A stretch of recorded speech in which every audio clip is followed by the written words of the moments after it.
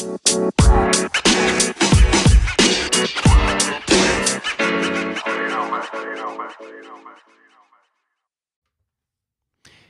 there, welcome back. It's Brian with the Dealership Fix It podcast. Hey, you're on episode number 49, and today I've got somebody joining me from, you probably know them, Garage Composites. So obviously you know Garage Composites as a 20 group and obviously a training company that's all about finding ways to make your dealership operate maximum efficiencies. So today's program, we're going to talk, I've got Steve Dodds. We're going to talk about comp plans. I don't know who's jazzed about comp plans exactly, but I can tell you that I've gotten several requests so far in this year for comp plans. So I wanted to talk to some guys that have experience with what considerations go into how you do a comp plan. I know there's, it's like maybe like all the options of trying to get the right lottery numbers or whatever, but the different considerations that go behind it are obviously important. And I've got Steve Dodds here with experience in that area to kind of talk about what you need to consider and where you need to start. So, Steve, thanks for coming on. Yeah, thank you, Brian. I really appreciate it. Thank you for joining us, guys. Wanted to take a second and introduce myself. So, if you don't know who I am, my name is Steve Dodds, and I grew up overseas in South Africa, Cape Town, South Africa. Raced motocross and with my dad, and really that's what got me hooked on motorcycles. Didn't really think of making a career in it to start with, but came back to the States and thought I was going to be an architect. Nice. Had big dreams. Yeah, being Frank Lloyd Wright, man, that was like my dream, right? Had a friend that worked in the motorcycle industry as a salesperson. And thought, I'll give that a shot. Worked with that the dealership that I went to work for. Worked there for about 10 years. Moved to Denver and worked at a dealership here. And I just kind of got to know Sam and Tony and the guys that worked, DJ Stringer, the guys that worked at RPM Group, and had the opportunity when I left that dealership to go work for them in 2006. I've been doing consulting ever since then. Joined Garage Composites in 2015 when Sam and Tony joined together and opened the company. So, a good amount of just the reason I bring that, a good amount of experience in the dealerships and what we're going to talk about today. There's a lot of trial and error behind this, and getting kind of pulling together best practices and figuring out what works, what doesn't work. So, well, I'm glad you willing to give me the time to chat about these sort of things. You may or may not know this. I don't know if we talked about it, but I don't have to play the dumb guy and ask you the different questions because I've never been I've never been my roles in a dealership. I never once was anybody involved at the level where I got to go to a 20 group meeting. So I've got plenty of my clients through the years that I've interacted with that share what they did, what they learned, all these great things about it. But I don't have to play dumb. This is really me not knowing. So these things that I'm asking you about, I don't know. So I can kind of play the part of someone who really doesn't know, because that's me. But in the sort of the considerations that go into a pay plan, I think this is a really important one, and I was glad to be able to talk to you about it today. Because as we come close to the end of the year, I'd had multiple requests through the year, which is great. If somebody tells me what they want, let me go and try to figure out who to talk to about it. But even in the organization I work for, this is the time of year they roll out the new comp plan, right? So wrapping your head around it, change is scary, those sort of things. Everybody knows that. But the great news, I think it's a great opportunity for anybody if you're just trying to implement comp plans and pay plans. Or if you have to reconfigure and look at these different motivators and why you're doing it. So, maybe what's your basic starting point? Where do you go from first consideration? So the best thing to do, just to start out with, what do I need to pay to get the right person? All right. So I need to really do a little bit of market research and figure out, okay, well, what do I need to pay to get a good sales manager or parts manager in my area? And this is where cookie cutter pay plans start to fall apart right off the bat, because a cookie cutter pay plan you get from your, somebody in California is going to have a totally different end goal, paying somebody a totally different amount of money. And that's really where you got to start is what do I need to pay to get the right person? Okay. So after that, the biggest consideration is for that position, what does that person control? What do I want to see them doing with their time? What do I want to see them paying attention to? Because pay plans always drive behaviors. And that's one of the big things we see with the 20 clubs is if you have a pay plan that makes somebody pay attention to something, they pay attention to it, right? So if their pay plan is primarily designed around holding margin, they're going to be really good at holding margin. Now you might have an inventory problem because they're not paying attention to that because their pay plan tells them they get paid more if they hold more margin. So it's kind of figuring out what they control and what they need to pay attention to. So to kind of give you an example, if we're talking about like a sales manager, for instance, the big things I want that sales manager to pay attention to is I want them to pay attention to vehicle margin and volume, which really vehicle margin and volume comes down to profit in the department, right? If I get more volume, that increases profit. If I get more margin, it increases profit. So I can kind of boil it down to that. I want them to pay attention to F&I profitability. So that's basically your per unit sold in F&I, and it's whether the deals primarily are financed or cash, because that ultimately affects the amount of income you have in F&I. I want to make sure they're controlling inventory.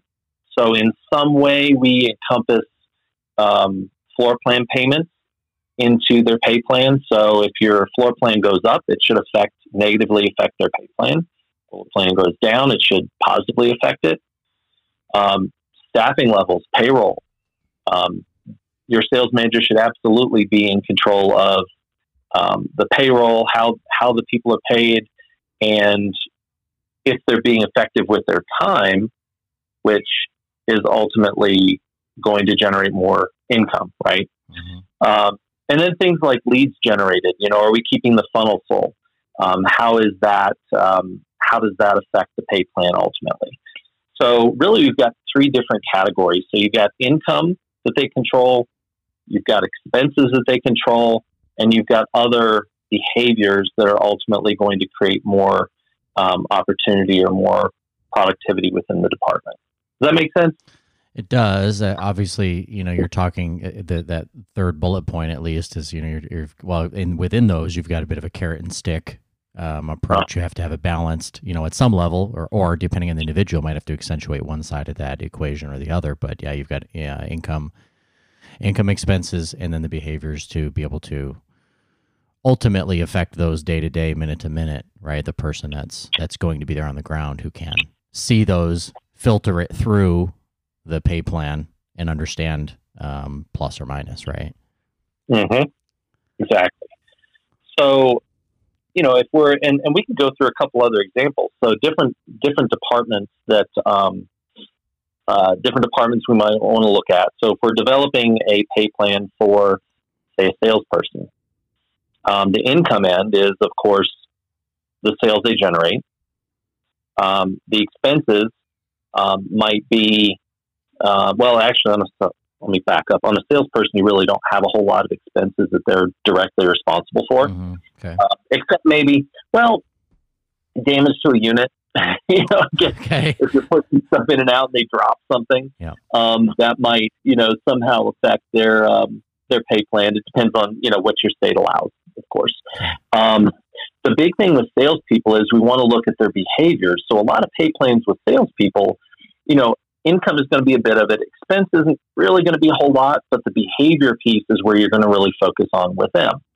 So with salespeople, one of the things that we see our dealers do is push for a certain number of greets on the traffic log, or a certain number of customer interactions every single day. And what we know is that if we require 5 greets a day from each salesperson, that ultimately 5 greets becomes 1 sale. With your closing ratio at 20%, 5 greets is going to become 1 sale. So we can hold the salespeople to certain behaviors, and that's what we really want to pay them on is some version of, how much activity they have, how many greets they get. And that could positively or negatively influence their paycheck. So a couple different ways I see that done is maybe you pay the salespeople a certain dollar amount for every greet they put on the traffic log, and that becomes part of their base pay. Or in order to participate in any spiff programs that we may put out there for the salespeople, they have to hit their 5 greets a day. So every one of these pay plans is really based on just those 3 things: income, expenses, and behaviors. And that's really what you want.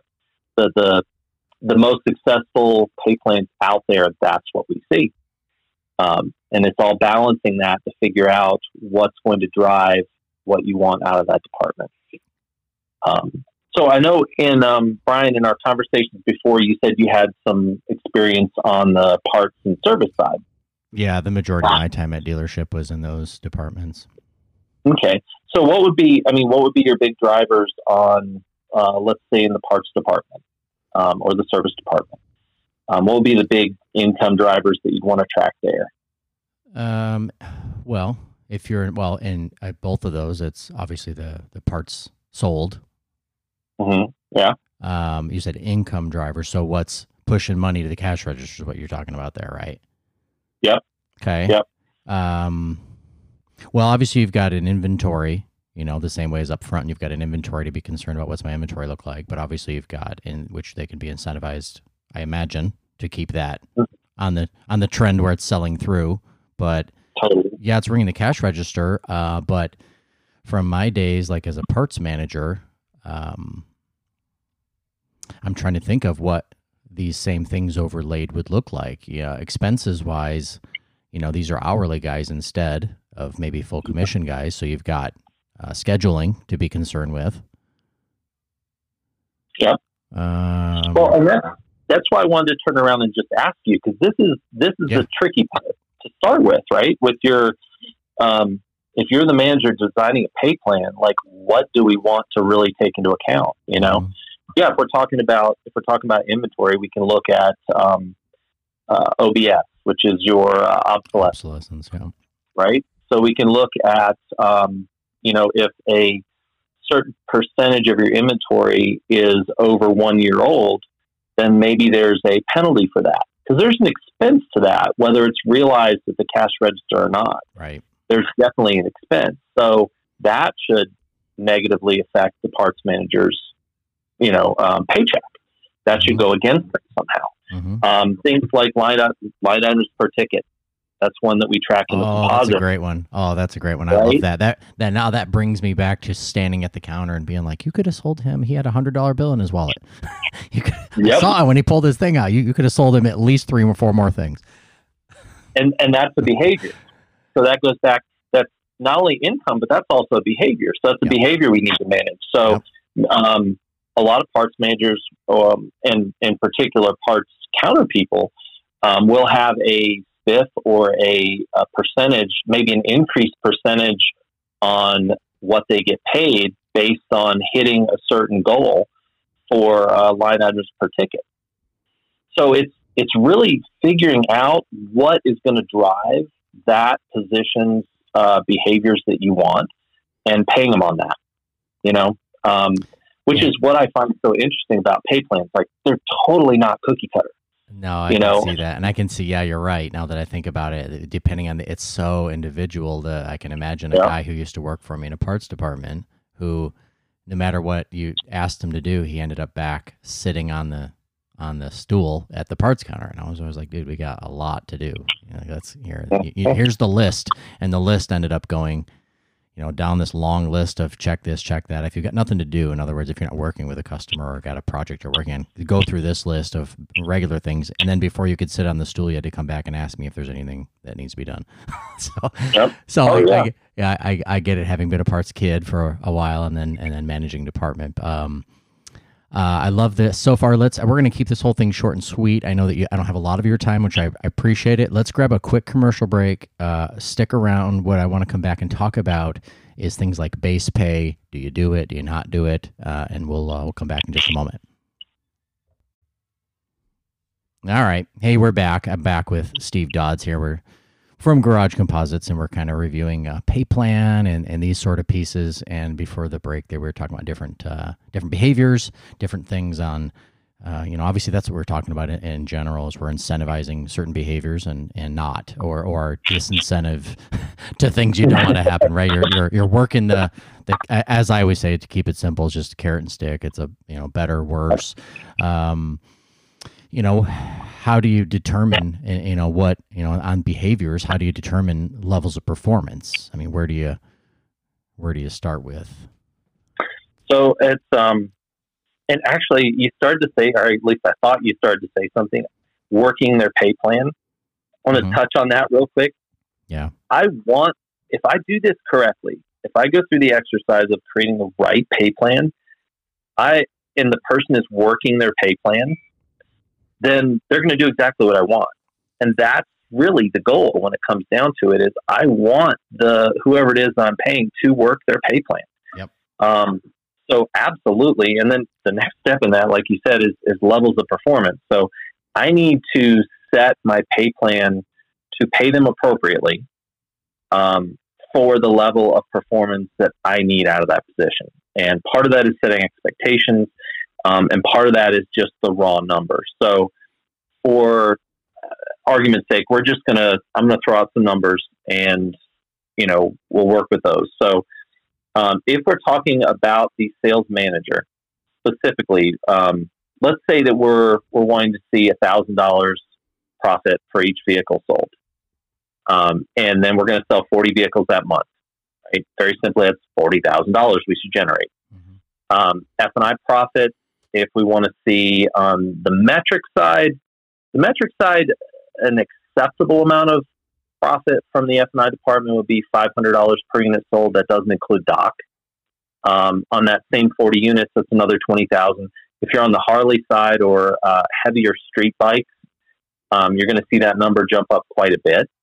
So $1,500 on the Harley side is pretty much a standard. If you can't do $1,500 per unit sold on the F&I side, you should find something else to do. That's absolutely doable. 10 times that same 40 units, you're looking at 60,000, right? So what you want to do is come up with what the initial stuff that we looked at as far as vehicle margin, F&I profit, floor plan for the inventory and payroll. Put some hypothetical numbers to those and see where you come out at. So if you come out with $100,000 that person should be able to generate in their department, then that's what we want to do our math on. Does that make sense? Mm-hmm. Okay. Yep. So from there, you want to also decide before you really get into percentages, what kind of base pay, if any, do you want to have for that position? Some dealerships, just have a base because they're, especially like in the the seasonal areas of our country. So the Northeast, if you're specifically a street vehicle dealer, you're going to have a huge drop off, right? If you are kind of in the middle of the country, you're going to have a little more steady season. So maybe you don't need to pay as much of a base. Or if you're in an area that just is like California is pretty much always in season, right? It doesn't on-road, off-road, something is in season. Unless it's fire season, right? Yeah, fire season. That's their bad season. Yeah. But it's kind of figuring out, that's one of those factors you want to see, how seasonal is my business? Do I really need to pay a base? Because the more base you pay, ultimately, the less commission you're going to be able to pay. And ultimately, if I have a really good salesperson or a really good manager, they are going to thrive when they have more opportunity, more upside. Mm-hmm. So I don't want to give a ton of base if I don't have to, because that limits the amount of upside that person can really have. Right. And so that's kind of the balance. That's the first thing I want to think about. Like, what kind of base do I need to pay? And then you can get into the the percentages you need to pay on to get the desired, to get up to the desired salary. Okay. So kind of, it's really, at this point, we're looking at two parts. We're looking at your base pay, and then we're looking at what percentage of the profit that's generated do I need to pay you in order to get to the dollar amount that you need to make. So at that point, the other thing you want to take into account before you really set your percentage is I want to hold back a little bit, because I want to be able to incentivize or bonus the manager, whether it's at the end of the year or if it's a salesperson. I want to hold competitions and make sure that I have other little drivers, little things I can throw in, spiff for selling an older vehicle, or for hitting a certain monthly goal. We want to have a little bit of something we can throw out there for those kind of one-off scenarios. So look at that also when you're figuring out what your percentage is. So it's kind of a balancing act. You got how much base do I want? How much commission am I going to pay? And then what am I going to leave that's at my discretion, or whether you're the owner or the manager of that person, what are you going to keep as your discretionary fund? So if you can visualize that, it's really like three balls. Does that make sense, Brian? Yep. Okay. Sure does, yep. So, yeah. So to let's talk a little bit about like the bonus piece of it, because that can get really that can be a lot of fun. I don't know. Did you guys ever play any games at the dealerships that you worked at? I'm trying to. Good question. I can't it's been many sleeps since I worked at them, but I can't remember any of those. Like any sort of keeping it fun and getting people in the competitive spirit. I think that makes perfect sense, but I can't remember doing any of the places I worked through those years. Unfortunately, that's more common than not common, that we don't really think about that part of what we do, because we get stuck in the grind. Yep. And we just do what we do. But our salespeople, and I think of everybody in the dealership as a salesperson. I don't care if you're the service counter, the parts counter. I don't care if you're the parts manager, the service manager, the general manager. You should be selling something, whether it's the dealership, yourself, or a physical thing. Mm-hmm. You're selling. So if we keep like these competitions, fun bits and pieces going in the dealership, then the customers see that, and it's a fun environment. So, for staff, like sales staff or parts staff, and since I was more involved in the sales department, I think of tons of sales games that I played when I was GSM, and things like a salesperson basically gets a playing card every time they get a customer to do a certain behavior. Let's say if they sit the customer down at their desk and we start talking about numbers, then at the end of that little interaction, they get a playing card. And you keep those playing cards up at the sales tower.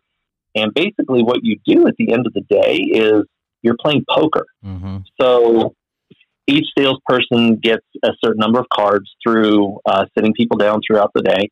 At the end of the day, they look at their hand, and whoever has the best hand of poker gets the spiff for the day. And it's $100 or $200 or whatever. But it keeps them focused and having fun and competing with each other to see how many sit downs they can get. Or you can go right to the absurd. I always like the ones that are really weird and funny. Behaviors like getting the customer to put their knee on the ground. So if you can get a customer to put their knee on the ground, showing them skid plates all day long. You gotta check out this undercarriage. Check this skid. They don't build them like this down the street at the other dealership. No, you're right though, because what that does though is that demonstrates two things. Number one, you have the ability to take control of what the customer does, right?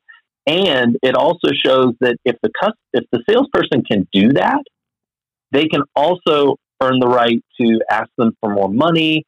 They've earned the right to, ask them about their kids and their family. And because you can't just tell somebody, walk up to somebody and say, "Hey, man, put your knee on the ground." Like, that doesn't work. You have to build some rapport first, right? My bonus relies on you putting your knee on the ground, dude. I need a different salesperson. You're the wrong one. Yeah, that's not fair. That's not within the rules, right? But you could, any kind of games like that are great to play with your people. If you've got, if you have an overstock of, let's say, a rye helmet, right? You spiff your parts people, and you say, okay, well, we're going to play a game today, and we're going to put money in envelopes, and you're not going to know how much money's in the envelope. There's anywhere from a $1 bill to a $50 bill in every envelope. There's a total of $200. Mm-hmm. And every time you get a customer to put an Arai helmet on their head, you're going to get an envelope. And at the end of the day, we're all going to sit around and we're going to open our envelopes and we're going to see how much money we got. So it's stuff like that makes, that's where that little, when I said you want to hold a little bit back, that becomes just a really fun little bit of payroll that you've already kind of included or accounted for that you want to use up. So the key is not to go to the owner at the end, at the beginning of the day and say, "Hey, if you got extra money I can give away." No, that's part of your payroll. Mm-hmm. That's what should be included right up front with, I'm going to give away this much money to my people. You know what else I think of when you're discussing that? I think of one step maybe beyond, and you're probably familiar with maybe people doing it. I've never seen it, but I know sometimes those who are direct contact with the customers that we have in these locations, sometimes they get a discretionary fund for something. Maybe it's to get a gift for a customer or to whatever, it's some extra sort of soft money. But I wonder if these behavioral setups, it could be like, here's something for you and here's something for a customer that you can put in your little back pocket, and whatever you threw in something of this value. That way it's a win-win for that person, and obviously they win at the point of transaction to gain or give further value without it, affecting the profitability of a unit or a sale. But I just think that I love it. Yeah.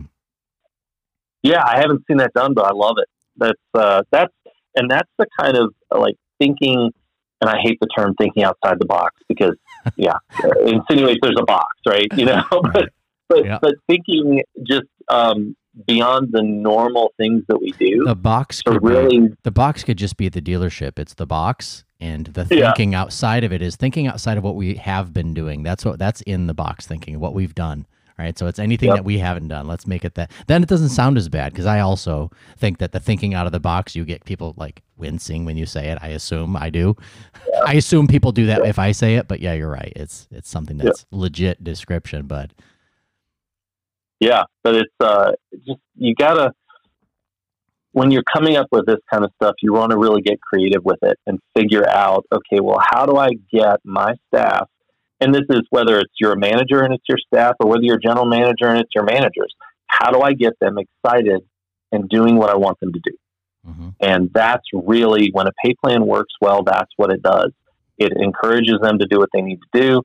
It rewards them when they do it, and it penalizes them when they don't in some way. So the little extra little games and things like that are just an extra bonus to the general design of a pay plan like that. So that kind of went off on a rant, but that's an important piece that a lot of dealerships don't take into account, So if we've decided we want to pay a person, and I'm just going to pull some numbers out of the air so that we've got something to talk about. Mm-hmm. So let's say that we're going to pay this person, or we want to pay him $50,000 a year. And we're going to make $10,000 a year their base, and the other 40 we need to come up with a percentage. So for round numbers, let's say that we've decided we want to give away $20 a week, or hold that for the discretionary, or $50 a week for the discretionary piece. So that comes off of it. So the balance that we're left with, what we want to do is go back to the beginning where we looked at how much income there is to the department based on the behaviors. We want to look at, say, that $100,000 that we're bringing in, and what percentage of that do I need to pay in order to get to the number, the payroll number I want to get to. Okay. So I'm going to leave that up to everybody who's listening to come up with the math there. But it's not. It's just taking those pieces. How much do I want to pay minus my base? What percentage of my income do I need to pay to get to that number? And once you've done that, so that's not the hard part. Okay, the tricky part now is you want to make sure you're not under or overpaying based on performance changes, because we've made some assumptions here that we are going to hit certain goals, and we've developed the entire pay plan around them hitting certain numbers at this point in time. Right? Does that make sense, Brian? Mm-hmm. And what happens inevitably with pay plans, if we don't do kind of a double check on this stuff, is that we get somebody in, we set up a pay plan, everything's great, but their performance is not going to be exactly what we planned on. So if they underperform, what we need to do is take that number and cut it down to what is the bare minimum acceptable performance, and what does that pay them? So we want to make sure that two things when we look at the bare minimum acceptable performance. We want to make sure that that is enough of a dip in their pay that it encourages them to go find something else to do, right? Mm-hmm. Yep. Because the last thing I want is somebody doing a poor performance and they stay because they're happy with their income, right? Yep. Because then I have to fire them and all that, which we'll do if we have to, but right. I'd rather have them leave. And the other side of that is I want to make sure that, Brian, I just lost my train of thought. Well, you were talking over under. You were over under. You were talking about the underperformers. I was following you like a hawk, and sometimes my mind drifts. But you were talking under, and you said you don't want to have to fire them. You let them walk away if they've underperformed. Then that's what they get. Obviously, they get the bigger stick than carrot. And then right. I assume you were going into the other side of it. Is that where you're headed? I was going into the other you side. You saw something shiny at your house, didn't you? My coffee maker it's blinking at me that it's about to turn off. So yeah, I looked over at it. Hey, we all do this. Oh my God. So you want to make sure, the low end encourages them to leave, right? On the high end, I want to make sure that I'm not overpaying them, right? That we get to a performance level where they're kicking ass, which is what I want, right? But the last thing I want to do is go to my top performer and say, I need to cut your pay. Right. What is that going to do to their morale? That's a problem. That's going to destroy it's going to destroy their morale. It may even, it may make them leave. It's going to definitely affect the way they perform. That is the last thing I want. So that's something I see that happens every once in a while with somebody who really kicks ass is they get to a level where the owner's not willing to pay that anymore. And that's scary, The other thing about that, and this is something like from an ownership standpoint, it's hard to swallow sometimes. If they're making exponentially more, you are also making exponentially more. The smart operators out there that we work with, like they don't care how much they pay their people because that means they're making that much more. Yeah. If the pay plan is correct, Well, what's the, I guess what the question I would have is is it then maybe some sort of, I don't want to say arbitrary because it's certainly almost nothing's arbitrary, but is, so if for example, if an owner or the management has a comp plan that they look and they say, this is, these people are performers, but it's going to pay them too much money. Right. So at what point does that become if you've got something where you've set it up and it kind of, let's call it throttles somebody, like I think of like the cell phone companies that give you slower data. It's unlimited, but it's slower, Right. What would be a reason why an owner would do that? I guess, and I'll only ask that because I'm curious to unwrap that puzzle and rewrap it up the right way. Do they do that because it's a perception of that's more than I made in that role, or where do you feel like that would come from? Yeah, and that's usually ownership, it's funny because if you own a company, you're not guaranteed anything, right? Sure. You're not guaranteed any paycheck. There are years where business owners don't take any money out. And sometimes it's hard to pay somebody, sometimes more than what you're making, in order to perform, even if they're performing at an exceptional level. So, yeah, sometimes ego gets involved. Sometimes it's, they're making more than I am, or they're making more than I did. It may be a situation where, I've seen sales managers that made more than GMs because their department is running like it should, and maybe parts and service is not. So, well, you work if you're savvy enough to work the comp plan that was given you, like right in this case, right? I'd like to think if I was sitting there and it was my plan that I had overlaid and people are crushing it, right? Other than the fact that if I've left some loophole, dang it, next year I got to fix that loophole, right? But ultimately, if it's not some sort of loophole where you're like, I did not consider that is costing us money, other than that, I would think that person not only is earning, feeling sort of, they're feeling exactly in the zone, and doing their deal. I think that'd be a hard one, but I know that it happens. And then, of course, the retool of a comp plan where all of a sudden it's like, that's going to not work for me as good. I guess that maybe it's a perception or a bit of a hang up that you have as you're overlooking that. But the negatives can be big from that.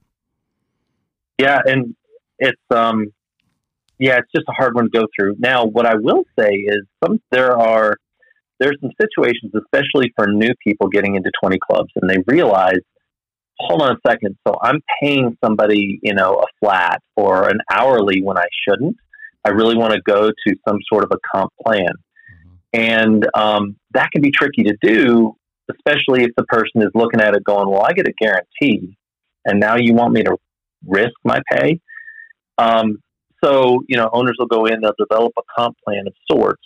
Then we see this specifically with service departments. That's probably the most common because a lot of techs get paid an hourly, and we really recommend you go to a flat rate where the tech, basically, if they complete the jobs faster than the time that the customer is paying for, they still get paid an hourly as if they had spent that amount of time on the job. Okay, Does that make sense? Yeah, the book rate. The book rate, right. Yeah, so they're working it faster, but still getting the book rate. Bingo. And that is one of those things. And what we find, the way that works best, if you do have to change a comp plan, and you really are trying to do something that is in the best interest of the employee, which hopefully everybody is, if you run those plans side by side, the old plan, the new plan, and you can show the employee that if they work their butt off, they'll make more money on the flat rate plan versus the hourly.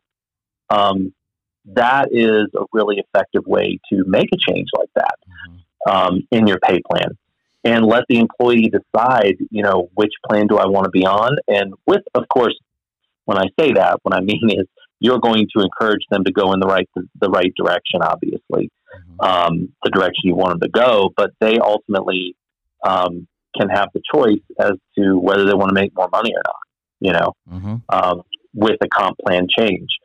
So the trick is always to, when you're changing your comp plan, if you have to, is run side by side and let them see the difference between the two comp plans, and see what makes them the most money. Because usually with comp plans, when you're making a change, it's from some sort of hourly or performance to like something where they can make some commission. And if they just work a little bit harder, they'll make a whole lot more money on the commission side. Yeah, risk reward deal, right? And you get somebody to see the opportunity that's there, and if they're not a total slug, they would at least consider it, and if they've got an option. Yeah. Well, and at that point, that might be a good indicator that if they tell you, well, I don't really want to work any harder, I really want to stay on my hours. Is this a union shop?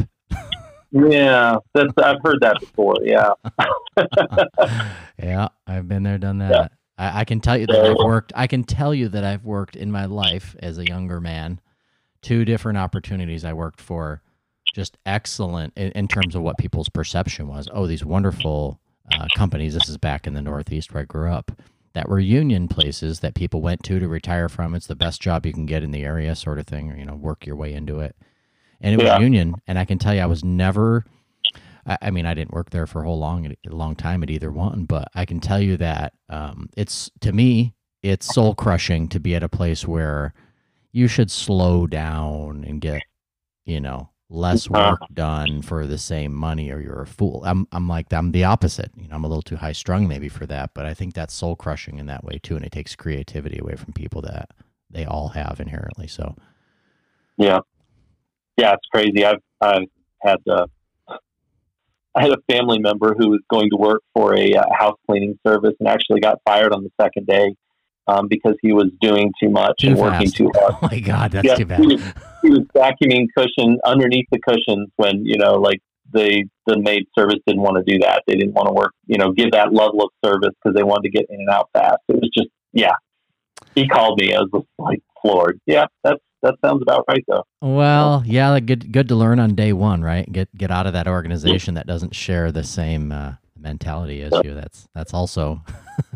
We can maybe come back to that in another one. I know you had told me you don't mind maybe lining up for some other topics that I've got questions on that you probably interact with frequently, and one of those might be to do with hiring the right people, or on the other end, the employee determining if it's a fit at a particular organization. I'd love to, if I think you had said that, hopefully we can find some of those, jump back on. I know you and I talked about keeping these short. We are on the back half of this at 26 minutes. That'll put this at approaching 45 minutes. So if you want to end it here, let's plan to get together on another one.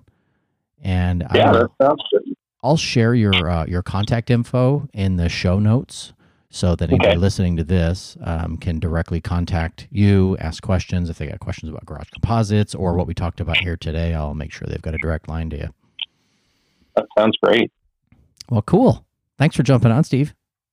Yeah, thank you, Brian. I really appreciate it. Okay, we'll talk soon. Thanks. Thanks.